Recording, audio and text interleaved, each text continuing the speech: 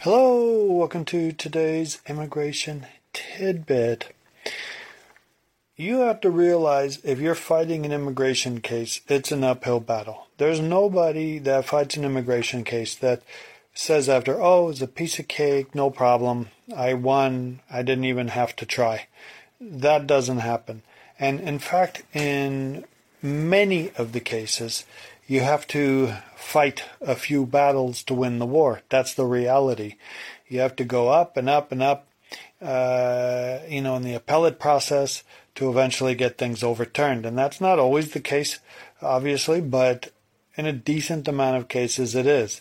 So if you're, looking for an easy, guaranteed win, you have two options for that. You either need to find a lawyer who doesn't know what they're doing because they're the only ones that are going to guarantee you that they're going to win, or you need to forget about it and just go home, okay?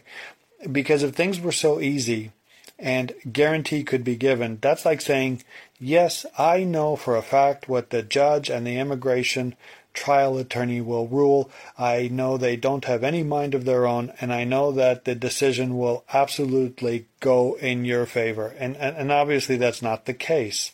So once you get past that, then you have to realize that in some cases there are certain constitutional issues that need to be addressed, but the lower levels of the immigration courts and so forth cannot address any constitutional levels. So on one hand, you have to make the constitutional arguments so that when it gets up high enough, they won't say you waived those arguments. But on the other hand, you make those arguments at the lower levels knowing that they can't be ruled on. Okay, it's sort of a strange thing. But procedurally speaking, you would start at let's just say you're applying for asylum. I mean, it could be a number of things, but let's just say asylum. You affirmatively apply for it. The asylum officer denies. Next thing, you're in immigration court. You fight your whole case in immigration court, present it de novo to the immigration judge, which means, you fight it from the beginning. And let's say the immigration judge denies your case. You then go up to the Board of Immigration Appeals. The Board of Immigration Appeals, let's say, agrees with the immigration judge, dismisses the appeal, and you're back, you think, where you started. You then have 30 days to do a petition for review to the Circuit Court of Appeals. That is the first entity that can rule on the constitutionality arguments which you've made. And there's all kinds of them that can be made in immigration law. Retroactivity, overbroadness, we could have a whole set of videos just on that. So that's the first section, the first entity, the first judicial review of justices to hear your case. Now let's say the Circuit Court of Appeals denies. Well, you could do a petition for rehearing en banc. Because normally you get three justices that will hear your case. But if you disagree with the decision, you can formally request that all of the judges in this particular circuit hear your case and overrule the three judges. So that's possible.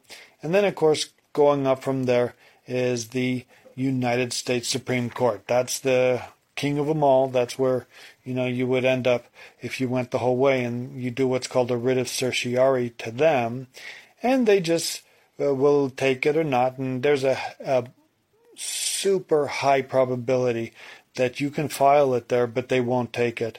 And when you get a denial from the U.S. Supreme Court, it doesn't go into any reasonings as to why.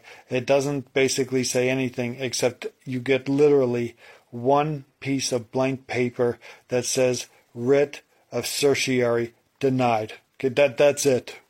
So that's in the vast majority. Probably over 99% will get a denial of a writ of certiorari. But that doesn't stop you from trying. So that, in essence, is a very quick overview of all the ways you go up to fight your immigration case. Okay? Shortcast Club